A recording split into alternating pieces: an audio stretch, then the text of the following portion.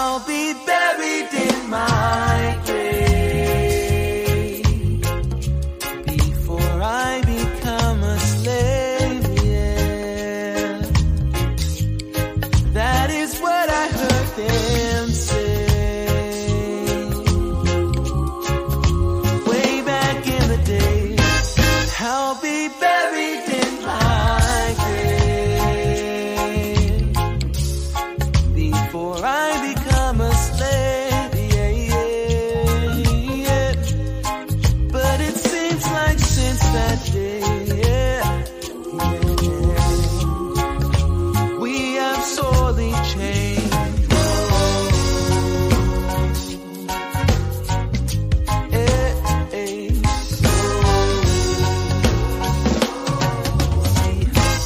I'll be buried in my grave before I become a slave, yeah, yeah. That is what I heard them say way back in the day. I'll be buried in my grave before I become a slave, yeah, yeah. But it seems like since that day, yeah, we have sorely changed. Whoa. Hey, hey. Whoa, oh, oh, oh, oh, oh, whoa, oh, oh, oh, oh, oh. And now, live from beautiful Myrtle Beach, South Carolina, you're watching My Fellow Americans with your host, Spike Cohen. Yes! It's me! Yes, thank you, it's me. Keep clapping. Happy St. Patrick's Day. Clap for the St. Patrick's Day miracle. Yes. How would we know that you wanted the St. Patrick's Day miracle if you didn't keep clapping? Welcome to My Fellow Americans. I am literally Spike Cohen. Thank you for taking a break from your St. Patrick's Day festivities to spend an hour with me talking about libertarianism. Because, let's face it, what could be more fun than... Hey, thanks so much for joining us. This, of course, is a Muddied Waters media production. Check us out on Facebook, YouTube, Instagram, Anchor, Twitter, Periscope, iTunes, Float, Google Play, everywhere, all of Twitch, all of the different podcasting applications, anywhere on the internet. Check us out wherever you are watching or listening this. Be sure to either like us or follow us or subscribe to us or whatever the thing is called to show approval and following on whatever platform you're using to watch or listen to this right now. If it's on YouTube, then don't just press subscribe, but also hit the bell, because I want your phone to literally explode with updates every time we go live or post a new video or really do anything. I want to have total control of your phone whenever I want. So be sure to do that. Be sure to share this video this very second, or this audio, or whatever you are watching or listening to. Share it right now. The last thing that I want is for your closest loved ones to miss out on a roughly hour-long libertarian podcast on a Wednesday evening. Be sure to give the gift of Spike Cohen today. Kids love it. This episode, of course, is brought to you by the Libertarian Party Waffle House Caucus, the fastest growing waffle-related caucus in this or any other political party. Become a member today by going to the official website, which is or the official Facebook page for the Libertarian Party Waffle House Caucus, which is appropriately named the Libertarian Party Waffle House Caucus. And if you want to become an actual duly seated and accredited member, whatever that means, go to the Muddied Waters store at muddywatersmedia.com/store and get your button today. This episode, of course, is also brought to you by the Gravy King.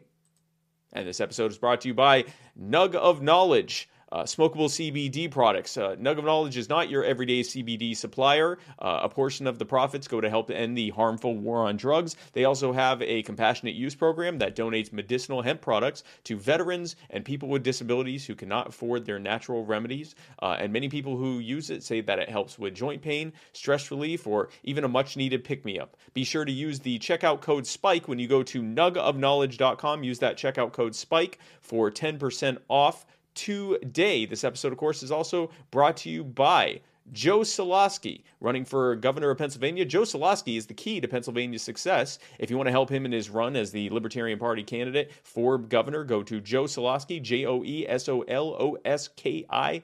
Did I do that right? Yeah. .com to find out how you can help him today. We also have a new sponsor who I told you I would try it out, but I forgot to. I haven't tried it out yet, but our newest sponsor, appropriately named, is Mudwater. I mean, that would make sense because we are Muddied Waters Media. That makes sense. But Mudwater, which is a coffee alternative. If you were saying to yourself this morning when you were drinking your coffee, you said, honey, or maybe you call yourself honey. Maybe you don't have to have a significant other to scream out honey. Honey, I would like to have something that isn't coffee, but does have mushrooms in it. Well, we have some fantastic news for you, friend. Mudwater is the mushroom-based coffee alternative. Not those kinds of mushrooms, just normal mushrooms. It has masala chai in it.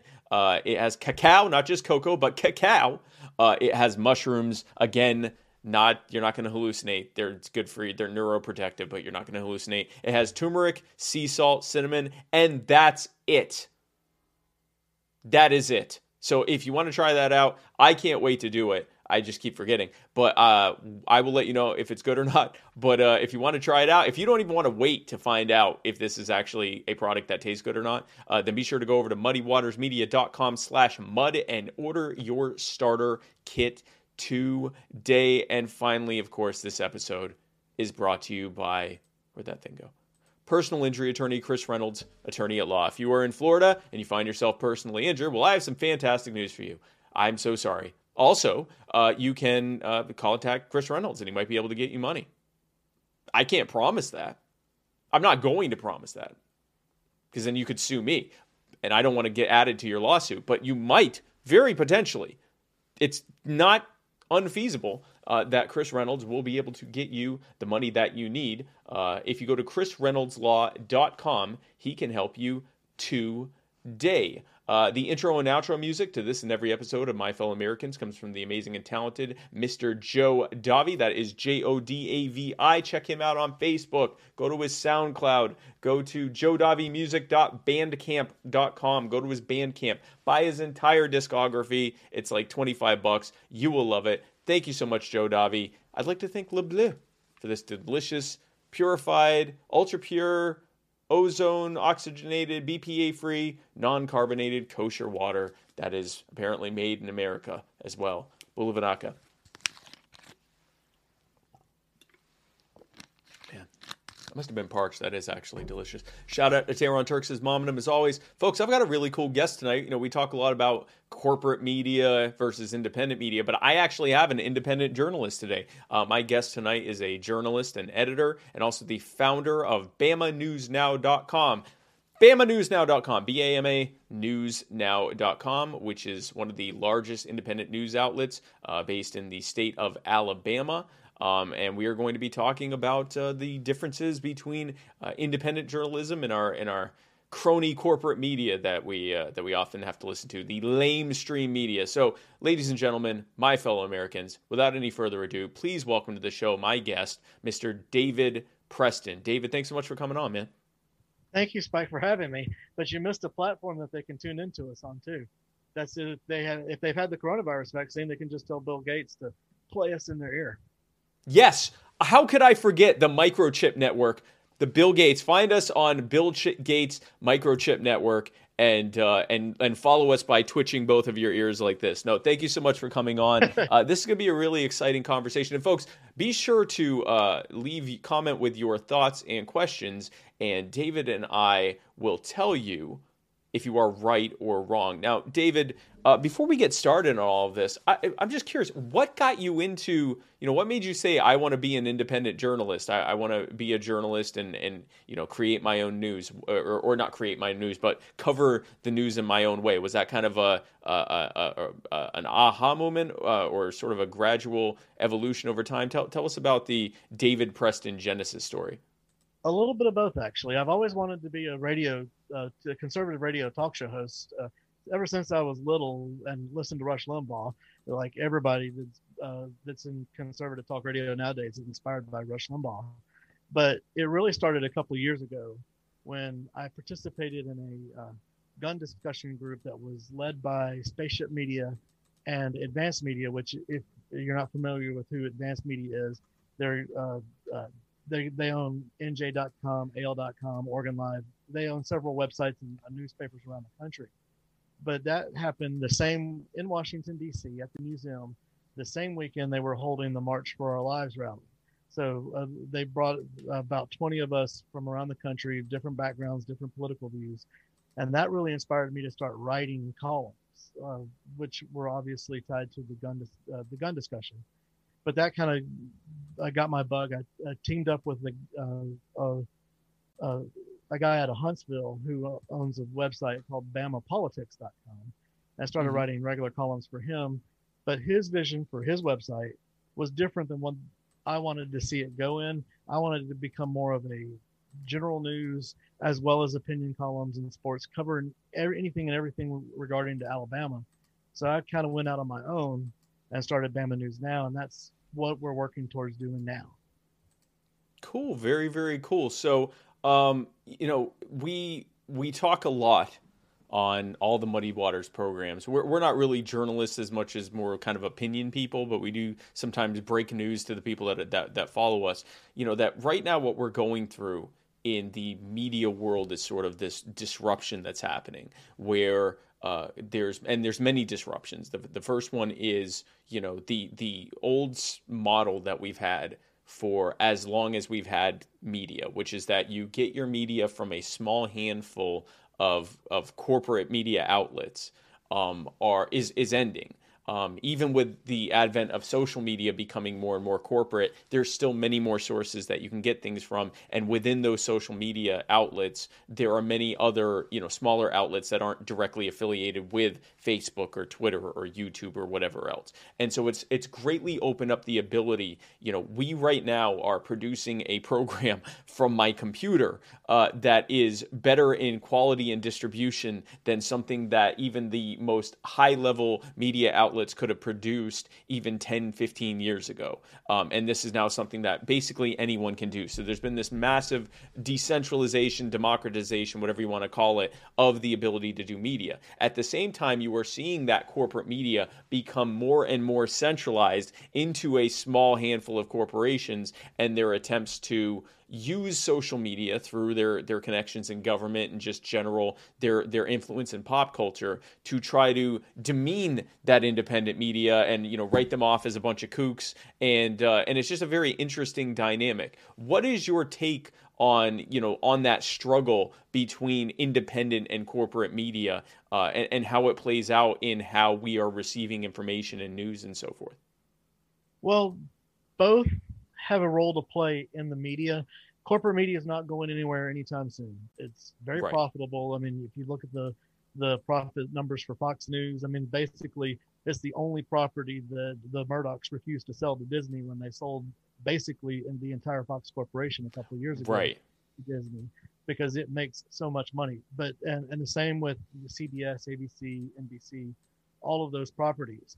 But what's exciting is not only are people, do you have those different independent sources of media, and you have that even at the state level, like here in Alabama, you used to 10 years ago, even 10 years ago, you got your news from AL.com, you got your news from iHeartMedia, or you got your news from one of the corporate-owned TV stations, and that was it.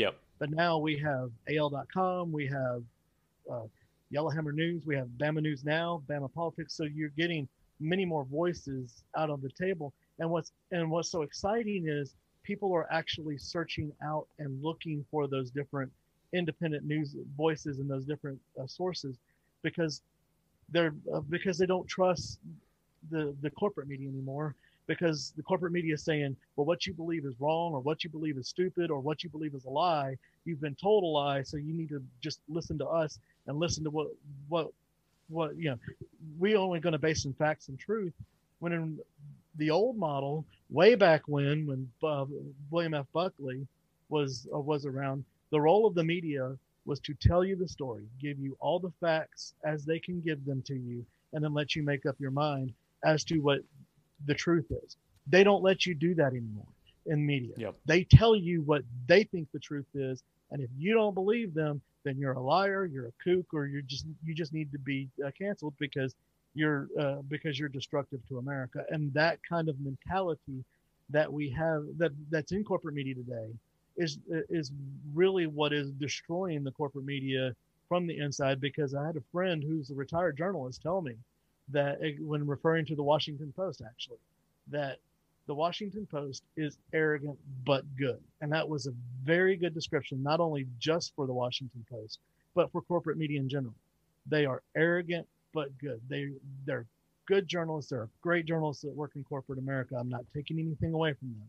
Right. But the organizations themselves are arrogant, and they think that if you don't trust them and only them, or you don't believe their truth, then you are wrong and you are destructive to America. And that's just wrong. That's, if you treat your customers that way in business, you're not going to have customers very much longer. Well, and that's the thing, right? This is what's happening, is that it's not even that necessarily, although there are definitely times that there are journalists that are hacks, and it's not even worth naming names. It does happen. But generally speaking, it's not necessarily that the journalists are bad, or that the journalism they're doing is necessarily bad. It's that it is becoming increasingly editorial, as you said. And the editorial is essentially, if you don't agree with us on this, you're a bad person. You are stupid, you're gullible, you'll listen to anyone, and frankly, you shouldn't be taken seriously. And I mean, if you look at what's going on with COVID, I was saying, and I'm no genius, okay, but when I got sick in February after attending the New Hampshire primaries, where I interacted with many, many, many, many, many people, okay, I leave that, and shortly after, a few days later, I get extremely sick, and I rarely get sick. And I go to the doctor and I go, is this that coronavirus thing? Because I was around a lot of people. I know supposedly there are only a few people here who have it. It turns out that was a lie. But I said, is it possible I have it? And the doctor said, yeah, you might have it, but there's no way of knowing. We're not allowed to test for it yet, which was shocking to me. And she said, so we're going to give you the flu virus, or the flu vaccine, or the flu test. They gave me the flu test, came back negative. She said, okay, let's assume you have COVID or some other similar viral infection. Stay home for at least 2 or 3 weeks until you feel better. So I voluntarily quarantined myself for the rest of February and even a good bit of March, because I just didn't want to inadvertently be spreading it. They were talking about it could last for 27 days back then. We really didn't know a lot. But at that time, while I was voluntarily quarantining, I was literally in this room making these videos. I was also making anti-lockdown videos saying lockdowns aren't a good idea, mask mandates aren't a good idea. And the narrative then from corporate media was, you idiot, that's never going to happen here. 2 or 3 weeks later, the corporate narrative was, you idiot, if you go outside, or if you don't do what they say and do these lockdowns, then you're killing everyone's grandparents. And we now know, we have the benefit of an entire year knowing that the data is showing that the lockdowns didn't work, that even the mask mandates didn't work, that there wasn't any real appreciable difference between similar states and cities and communities that had these mandates and lockdowns and that didn't. And yet the entire time, and even now, corporate media, not just the government and the politicians, we expect that from them, but corporate media continues to tell us that we are, harming other people if we are, for example, going outside to see going outside to St. Patrick's events, or going outside to sports events, or going inside to see our families for Thanksgiving or Christmas, or doing any of these other things. Now, of course, when there were massive Biden celebrations after Biden won, that was okay. That was a celebration of democracy. But then after that, then it was bad again.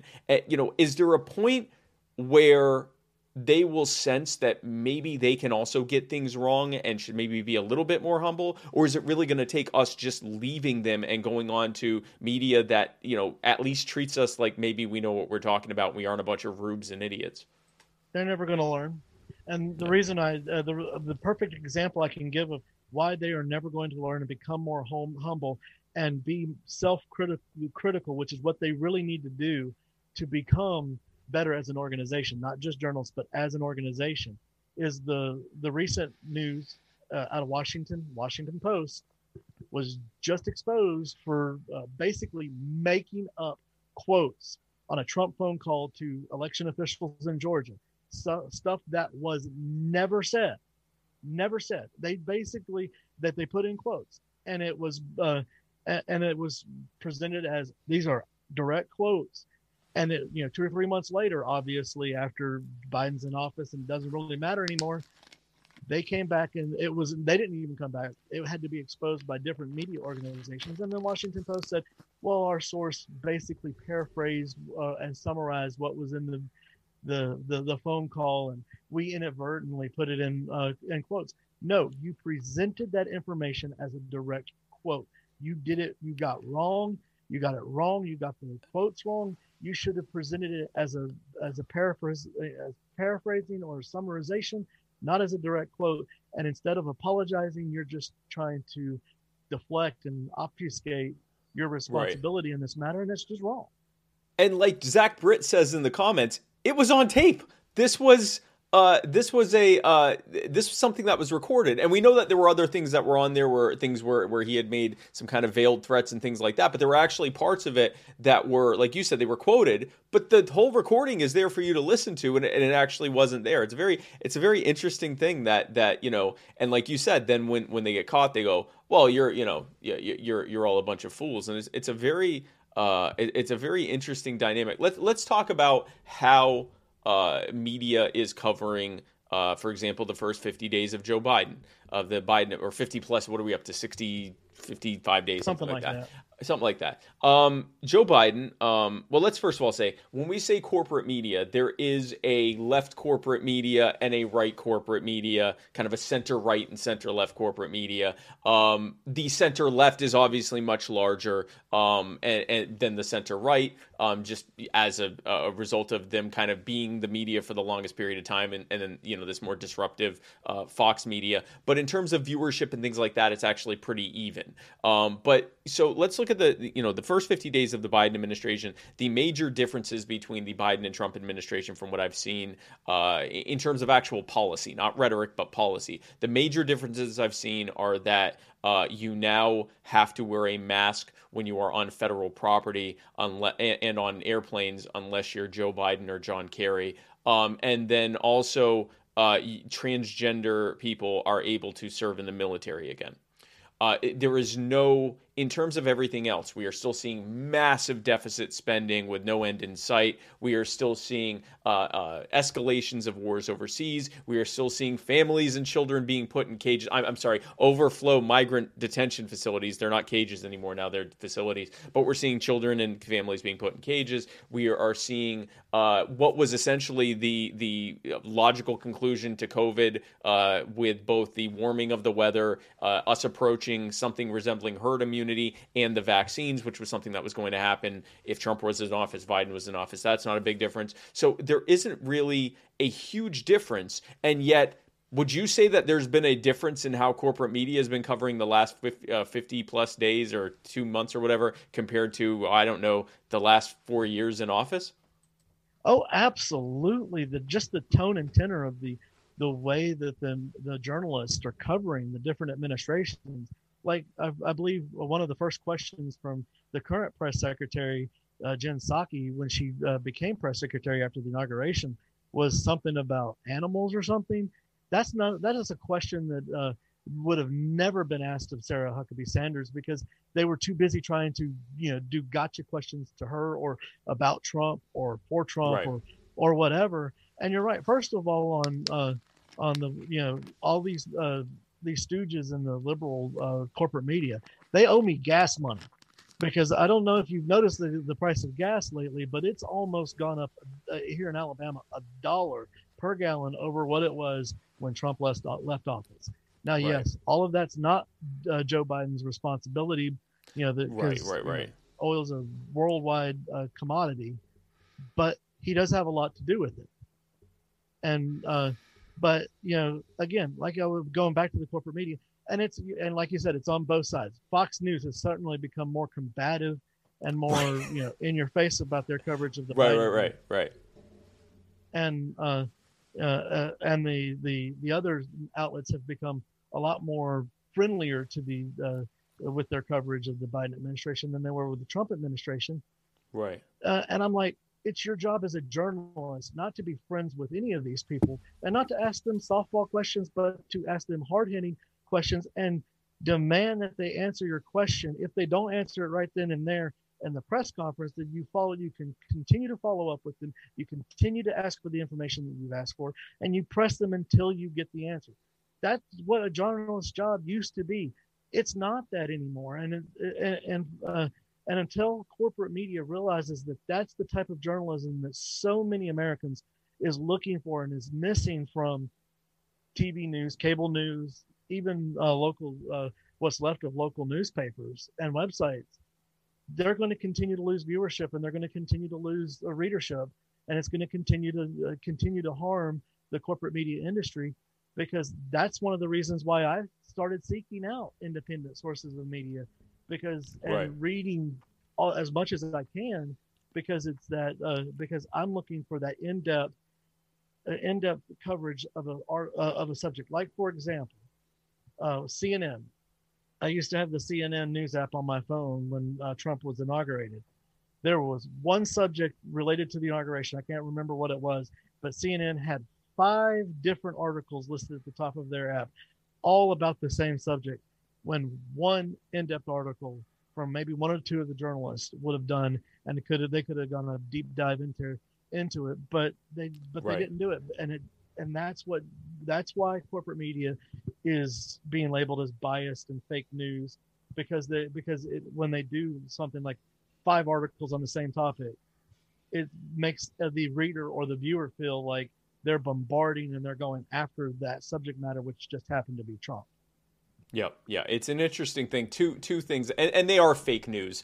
Even if what they're saying is true, at times the way that they present it is in the most phony way possible. You will see how the same headline is used over and over again for a series of stories when it's obvious that these corporations are pushing a specific narrative, often that is very cynically made just to benefit them and make them profit. It's absolutely incredible. I think 2 things, and you mentioned one of them was energy. 2 things that have shown a real sharp shift in how things are being covered. I want to say personally, I think that gas prices right now are largely a result of the fact that the economy is opening back up, that there's this sense that we are seeing the light at the end of the tunnel with COVID. The big major move in energy that the 2 big major moves in energy that Biden has made, the canceling of the Keystone Pipeline, which was kind of dead in the water and hadn't been completed, and his moves to not allow any new or continuations of fracking licenses on federal lands. Those are things that will definitely affect energy prices in the future. I don't know, outside of some speculation, how much that's going to affect prices right now. I think it has more to do with just the natural ramping up of the economy that's going to happen once people feel like the pandemic we're on the tail end of the pandemic.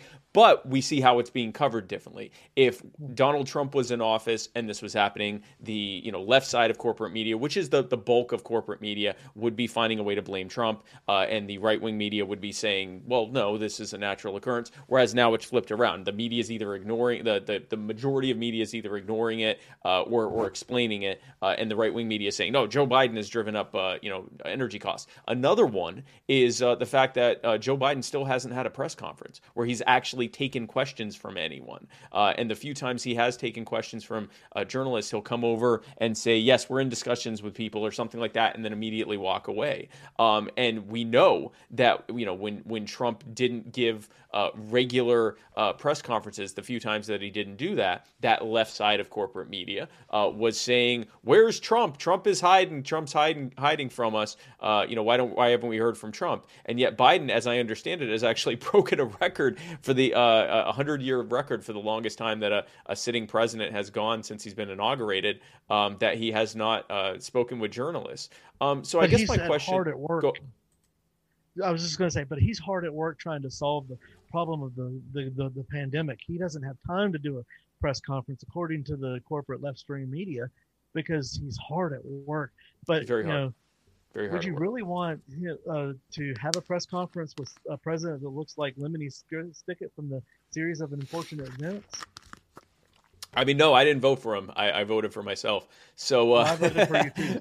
Well, thank you. That means a lot. Thank you. I wasn't gonna. I always feel weird asking people, "Did you vote for me?" But hey, thank you. I appreciate that. I voted Libertarian the last two election cycles, mainly because I got disillusioned with the Republicans, but also I just really did not like Trump.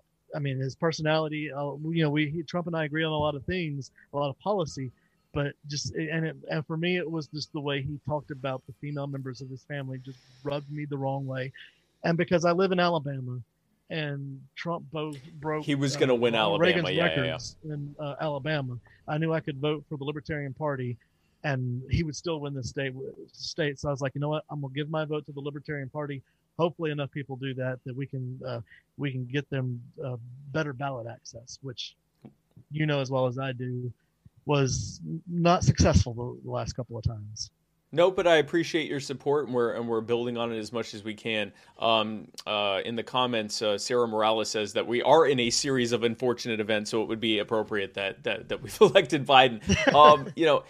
But it's a very interesting thing to see that shift and even when they're talking about the kids in cages, that was the big one, right? Like for a good part of 2018 and 2017, it was the kids in the cages. We got to do something about the kids in these cages. Trump is putting kids in cages. And one of the few things that Trump said that I actually cheered on when he said it, I was live streaming it on Muddy Waters when he was doing it in the debate. He said to Joe Biden, "Who built the cages, Joe?" And he was right. Barack Obama, who I still call him the deporter in chief, because he still has the single term record for most number of immigrants deported and detained. And it wasn't even Donald Trump didn't even come close to the number of it was something like 4 or 5 times more that were deported by Obama than by Trump in their respective single terms or first terms. It's wild to see that shift where it's like,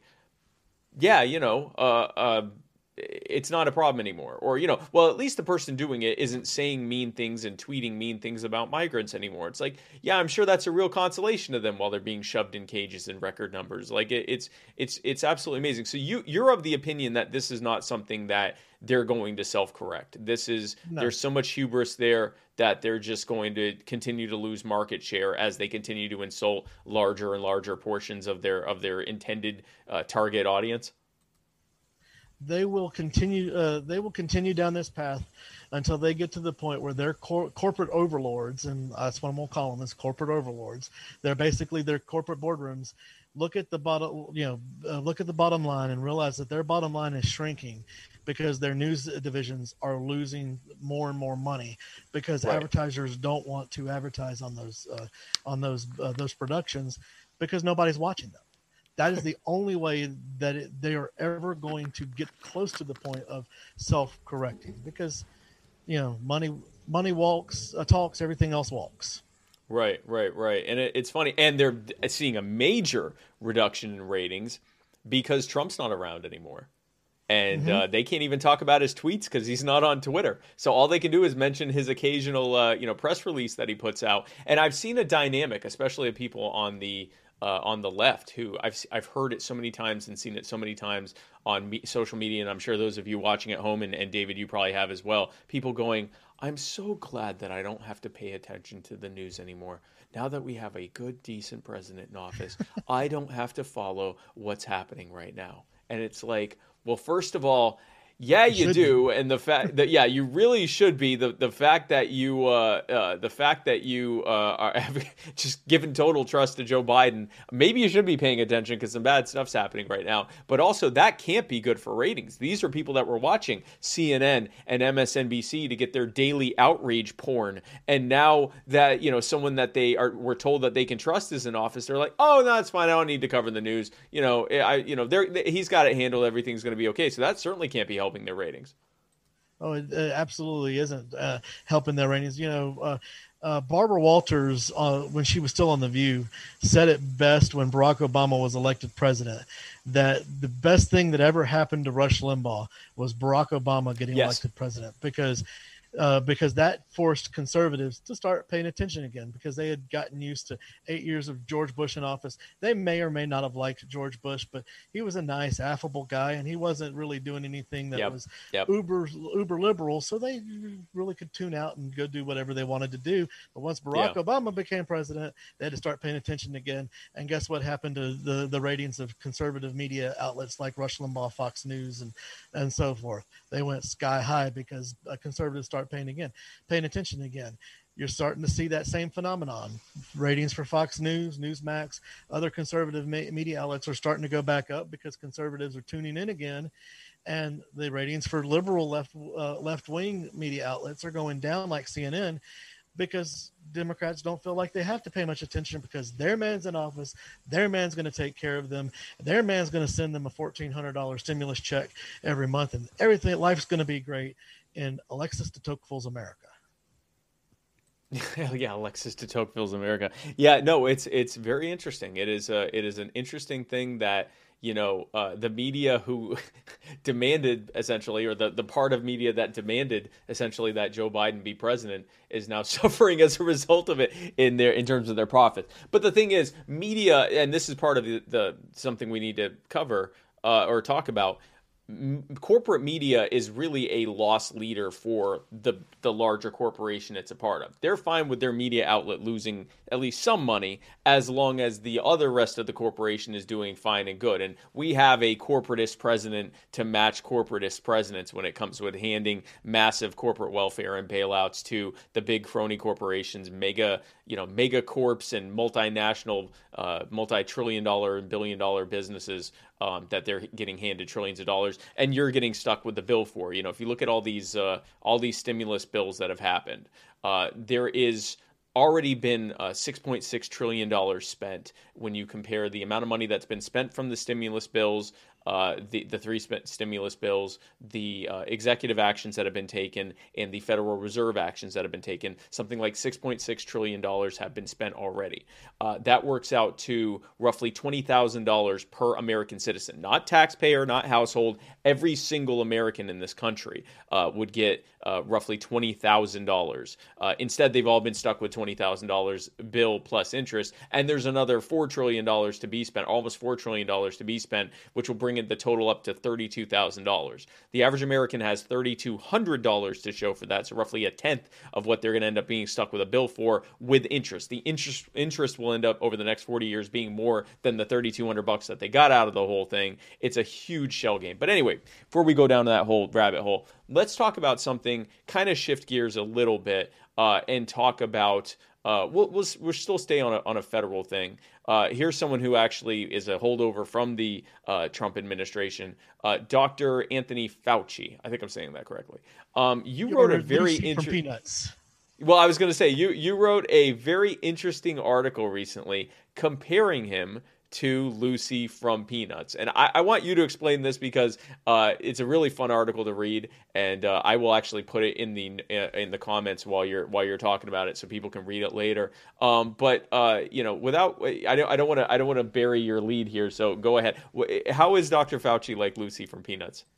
Okay, I got the idea. The idea was inspired by an interview he did with ABC News, left corporate media, in which he said that the reason why he initially said 60 to 70% of Americans need to get the vaccine for herd immunity to take effect is because he felt like less than half of Americans were going to want to get the vaccine.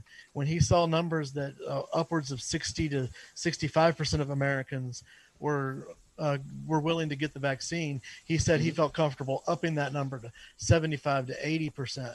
And I'm like, I'm not a doctor. I didn't go to medical school, but I did take high school biology and a high school human anatomy. That's not the way herd immunity works. Right. Herd immunity doesn't change based off of how many people are willing to get vaccinated or not. Herd immunity is a definite finite number. Now it's different for different viruses. I will grant you that, but it's a definite finite number that you need to reach for basically the herd, quote unquote, the human population, to be immune from that virus. And I was like, and I started thinking, I was like, and then thinking back on how many times has Dr. Fauci been wrong throughout the pandemic, with the first of all, when it first started, he's like, don't wear face masks. They're useless. I'm like, that doesn't make sense either, because anybody that's taken high school biology knows that if it's a coronavirus, which we know there's like 12, 15 coronaviruses out there. We've named like 9 of them. But to be a part of a family, like a coronavirus family, you have to share certain characteristics. Like you have to share certain genes with your extended family to be considered a family member, right? I mean, your cousins, they're not like you, but they're like you because they have similar genes, right? Right. But so I was like, and what we know about other coronaviruses is they are highly transmissible through the air, through breathing in. So why aren't they telling us to wear a face mask? And then eventually it changed to you need to wear a face mask. So he's changed his story so many times throughout the pandemic. I was like, this guy is Lucy with the football, and we the American people are Charlie Brown. And I was like, that would make a great column. So I started writing it, and then I remembered while I was writing it, I was like, didn't Lucy also run a medical advice stand where you could get medical advice for 5 cents? For 5 cents. Yep. Yeah, I was like, well, if he continues to be wrong and continues to change his story over and over again, as he's continued to do since I've written the column, his advice is going to be worth about 5 cents. I mean, am I wrong? I mean, there's only so many times a boy can cry wolf. And this is the problem, right? Is that, when you have someone that's constantly shifting the goalpost, or as you put it, constantly throwing the football out and saying, oh no, next time we'll definitely let you go outside again, or tell you that it's safe to go outside again, or in some cases let you go outside again. It eventually reaches a point where people shrug their shoulders and say, I'm going to just go back to living my life. There's that picture of him holding up the thing saying 15 days to slow the spread. That was over a year ago.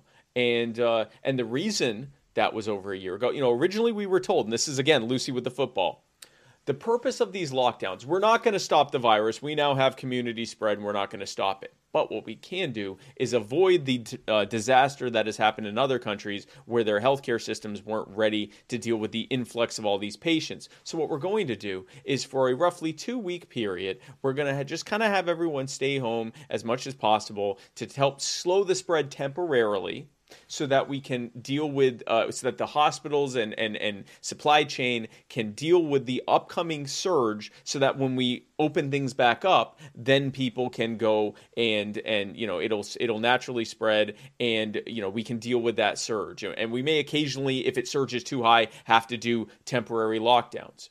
During that time, they and the World Health Organization, and probably other organizations as well, said that long-term lockdowns don't work, because you can't feasibly make everyone stay in their house for longer than 2 weeks, or even really just exclusively stay in their house for 2 weeks, because everything would fall apart. The farms would lie fallow. The power plants would shut down. The supply chain would fall apart. People would be dying of preventable illnesses and heart attacks and everything else because they can't go anywhere. So you can't make everyone stay home for 2 weeks. So you have to kind of restrict them somewhat, and the longer that goes on, the more likely they are to find a new routine that results in them interacting with just as many people as they would have without the lockdowns. And really all you're doing is causing, devastation to small businesses. You're causing devastation to people who need to get a treatment for addiction, or, preventable illnesses or cancer. You're devastating an entire generation of children who are missing that interaction at school. You are making people more and more lonely because because they're not around as many people and they're more shut in. You're feeding people's hypochondria by making them think that walking outside is going to make them sick and die. All these bad things are going to happen. And they said this. They said that it was going to hurt people and that they shouldn't do it. And then they did it. And then they told everyone that if you don't go along with it, you are killing your grandmother. And of course, now we have the benefit of the data showing it was all garbage. But, they told us over and over and over again, they kept moving it. It was 15 days. It was a month. It was, we got to, shut the world down until we end disease. And it was very interesting to see how that got covered. Oh, exactly. And if you said if you don't do this, you're going to kill your grandmother. Well, Alabama's Governor Meemaw, Kay Ivey, she's kept us in mask, and she's going to keep us in mask till April 5th or April 9th, one or the other. I can't remember. Yes. And basically, I think the only reason she did that, and this ties back into corporate media, is so that when we see a spike after spring break is over with, because we're currently in the middle of spring break right now. Yep. Alabama's beaches are a big destination for college and high school spring breakers because we're family-friendly beaches. You're not going to come to Alabama's beaches and see a bunch of LGBTQ people prancing around the beach, hugging and kissing each other, and a bunch of lewd conduct, even amongst people that aren't LGBT, because we're family-friendly beaches. Our police make sure that we stay family-friendly beaches.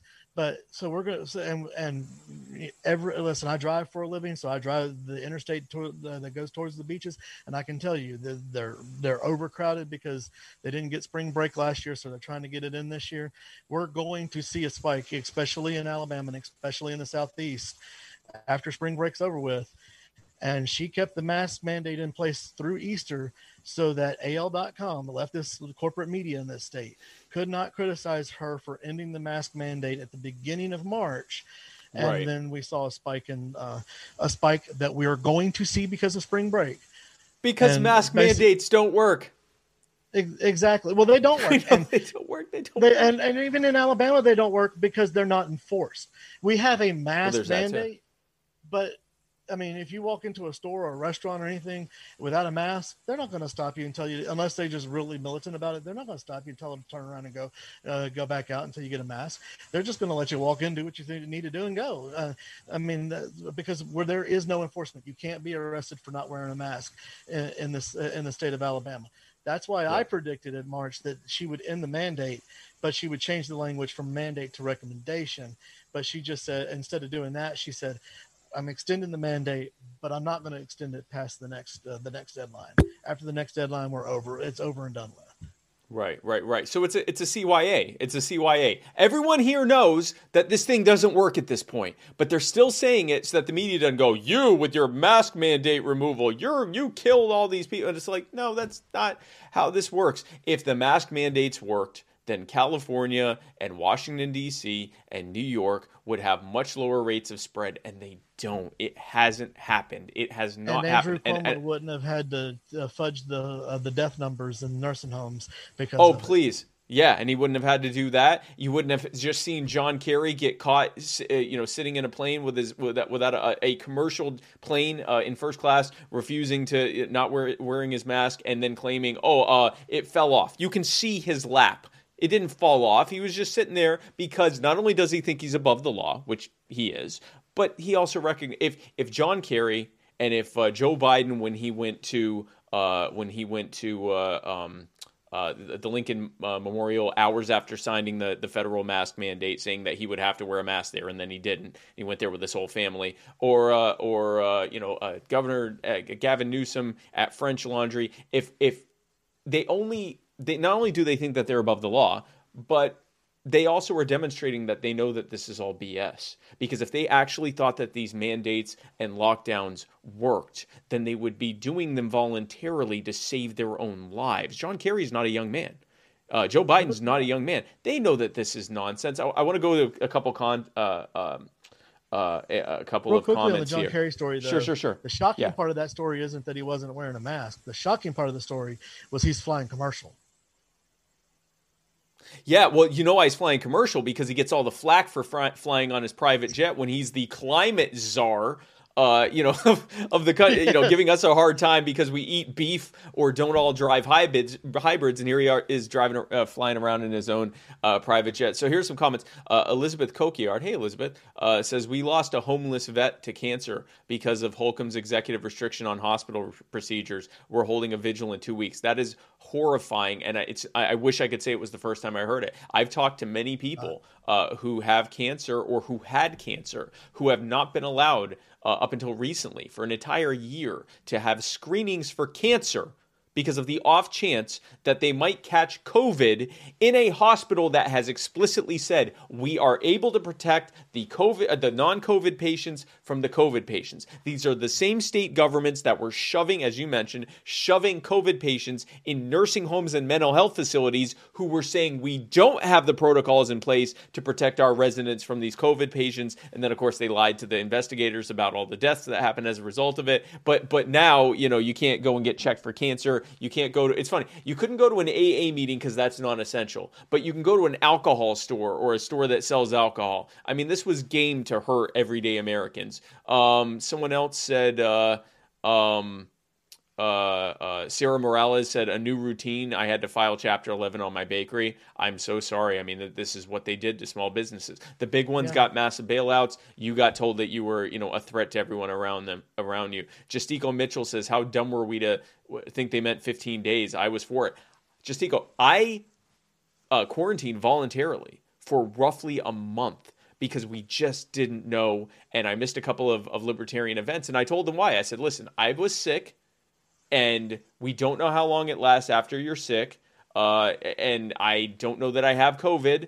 I may have it. And so I'm just going to do things remotely until we know for certain that everything's okay. And after a while, it was obvious that everything was going to be okay. And I resumed doing it. I made a personal choice, which was far better than any kind of lockdown or mandate or anything else. Stanley Jajawi says, I never stopped working because I was essential. All of this is a joke. There were entire industries where people just continued to continue to do things as is. So I was one of those. My paying job, the job that I'm working until I can start making enough money off of Bama News Now to support myself, is I deliver I deliver bread. I'm a bread delivery driver, auto parts as well, and lab specimens as well. So it's I worked the entire pandemic, all the way through. Yes, I lost some revenue from some places that had closed, had been forced to close down, but it wasn't. Fortunately, it wasn't a lot. But I worked straight through. I'm just like your commenter there that I worked all the way through, and and because I'm in and out of hospitals all the time with lab specimens and bread, it's why I volunteered before there was even a mask mandate to start wearing my mask on a regular basis, because I'm going in and out of these hospitals. I don't want to bring coronavirus in if I catch it. That's why I'm on Saturday getting my second dose of the Moderna vaccine, because I'm in and out of these hospitals all the time.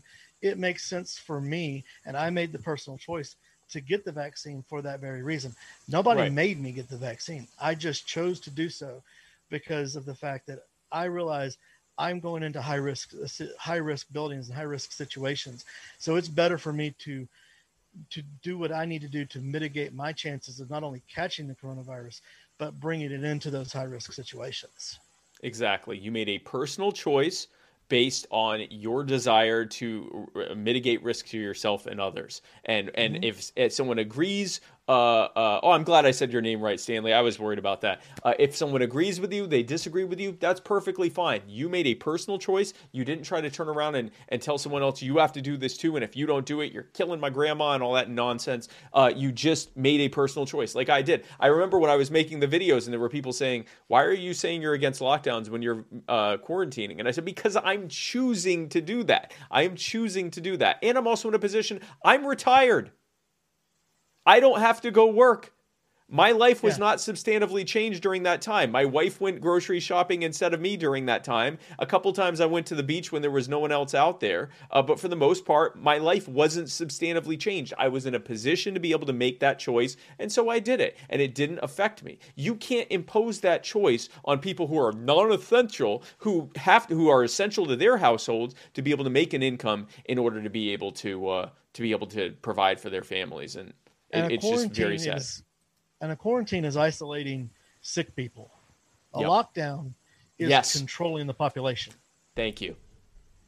Yep. That's You're the quarantining difference. healthy people. Yeah. You're quarantining the vast majority of people who are healthy. And especially once we knew, because again, early on, in some countries, the fatality rate was as high as 8, 9, 10%. That's scary. That's a scary, scary thing. That's something like 30 times as many people dying as what we're seeing right now. That's millions of Americans dead. That's a scary thing. So, in March, I'm like, hey, I'm going to take this thing easy just in case. As the data started coming out into March and April and May, showing that the fatality rate of this thing, it was anywhere from, it was several times more deadly than the flu, but it wasn't the movie Contagion, where 1 out of every 5 or 10 people was going to drop dead of it. And it was largely going to affect people that were older and had comorbidities, or people that were morbidly obese. And that the reason that the fatality rate was so high to begin with was because they were shoving patients into nursing homes with the people that are the most likely to die from it. And as we saw that, and that it wasn't truly airborne, which interestingly enough, when they said it's airborne, so we have to do a lockdown. If it's airborne, the lockdown's not going to do anything. You can catch the cold in your house not going outside, because the cold viruses, or most of the cold viruses, the rhinoviruses and coronaviruses that are the cold virus, they freely float around with just enough of a load for you to catch it through your freaking AC vent. So unless we all had HEPA filters on every register coming into the house and all of our windows were airtight, there's no way to stop a truly airborne virus from spreading. Might as well go outside and go live your life, because you're going to catch it anyway. The so-called science behind this was absolutely absurd. But I mean, we can go ad nauseum into this. I want to shift quite a bit into something else that government does to impose itself on the people who have done nothing wrong, or haven't been accused, or often haven't even been accused of doing anything wrong. We actually talked about this on my last episode with Josh and Justin with For All Tennessee, and that's the subject of civil asset forfeiture. And you've actually been you've been covering this somewhat. Tell us about this has been a hot button issue in Alabama. Tell us a little bit about what civil asset forfeiture is, and tell us about what's happening in Alabama with that subject. Okay, civil asset forfeiture, at least here in Alabama, I may not be completely familiar. It may be slightly different in different states, but here in Alabama, if you are suspected of criminal activity, but the police cannot prove that you you participated in that criminal activity, and you profited from that criminal activity, they can do what's called civil asset forfeiture, where they can go to a court and ask the court to basically force you to turn over your property to them, because they think you committed a crime and profited from it. Perfect example of how ludicrous that is. Right here in Mobile, Alabama, where I sit. Before the pandemic started, we were having a controversy with tow trucks, and the record list for whenever you get in a car accident and police respond to the car accident. There's a list of towing companies that they basically go down the list, and they call call you when it's your turn, and you come pick up a vehicle.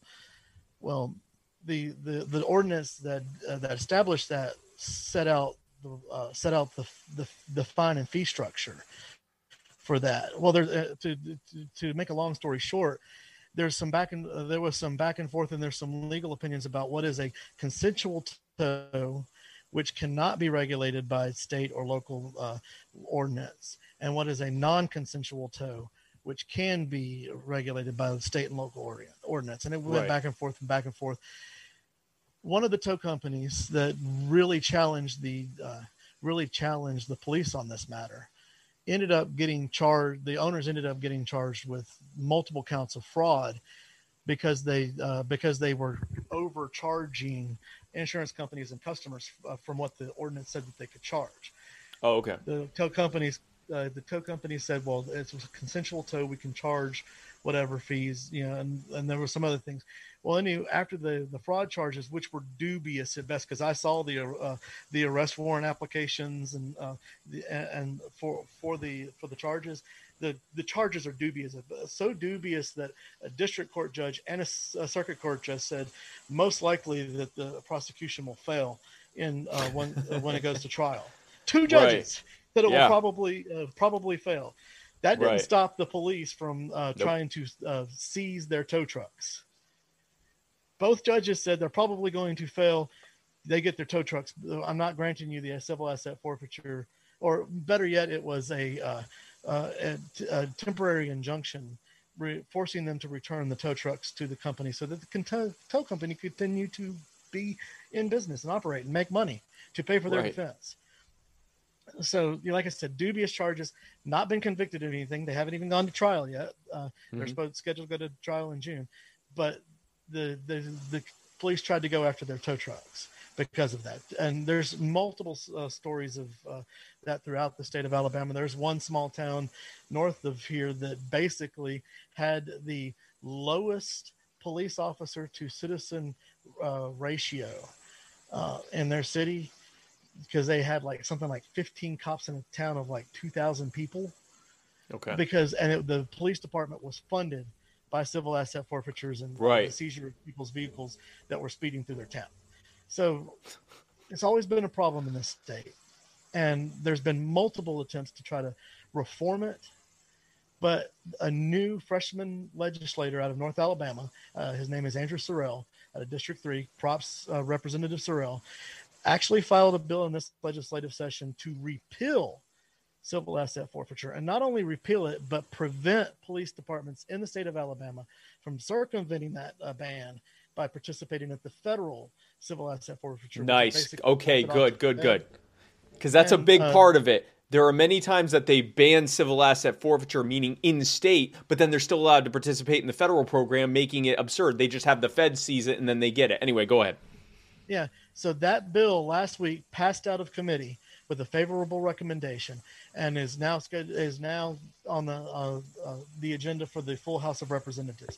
I doubt it will pass. I'm skeptical, because even efforts to reform civil asset forfeiture have failed in the state, because it's run into resistance from law enforcement associations, police the unions, different the sheriff's organization, the organization of police chiefs, because that's how if they don't fund their departments that way, that's how they bring in extra funding to do stuff like, for example, our sheriff's department here in Mobile County, they buy extra protective equipment like bulletproof vest or ammunition for the firing range to stay proficient, and they fund that through civil asset forfeiture funds.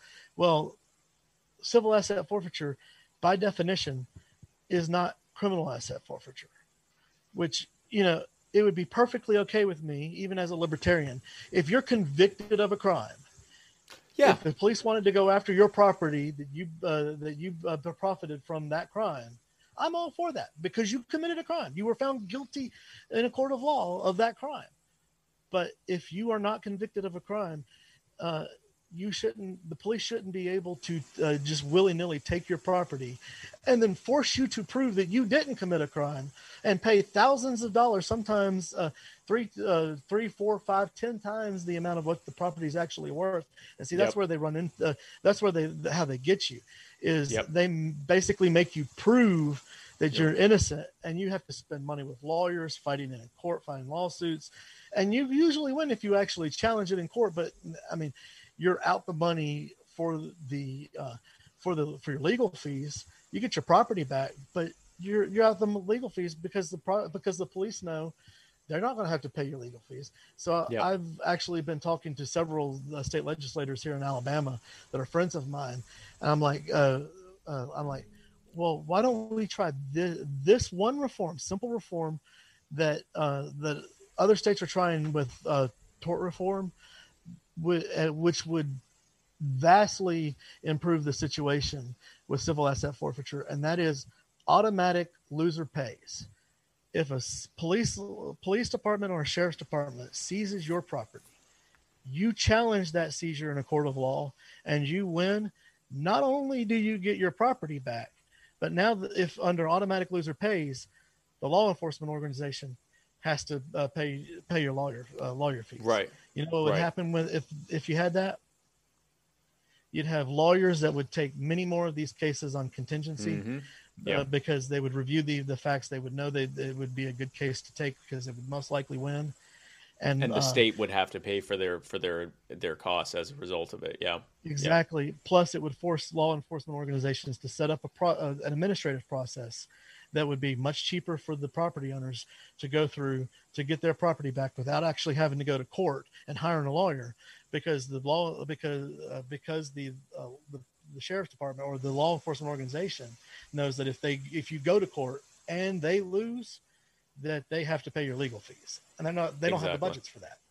Yeah, exactly. And the thing is, obviously, the best way to go about it is just end it. You know, someone mentioned, I think it was Stanley Jajawi, who said, you know, that some, you know, most crimes on the books right now are unconstitutional victimless crimes.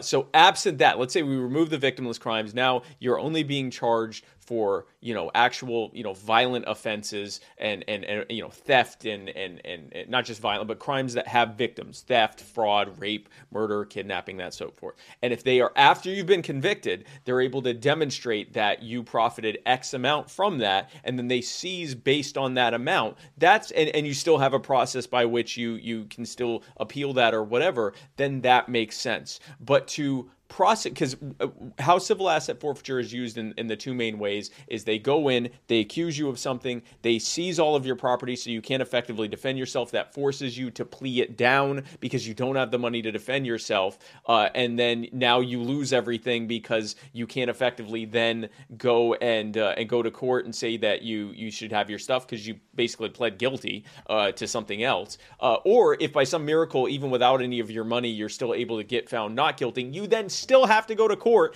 and pay money to prove that they should give you the stuff back, even though it was just proven in court